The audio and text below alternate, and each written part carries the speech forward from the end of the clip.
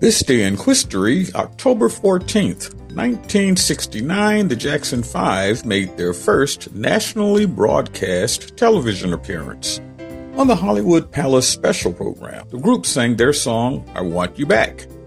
Also performing on the show were Diana Ross and Sammy Davis Jr.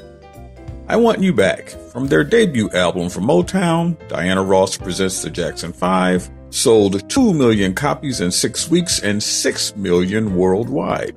I Want You Back went to the number 1 spot for soul singles and Billboard's Hot 100 singles list.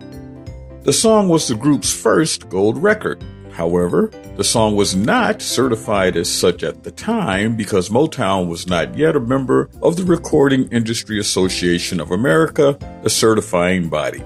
The song was inducted into the Grammy Hall of Fame, and Rolling Stone magazine ranked it as 121st in their top 500 songs of all time.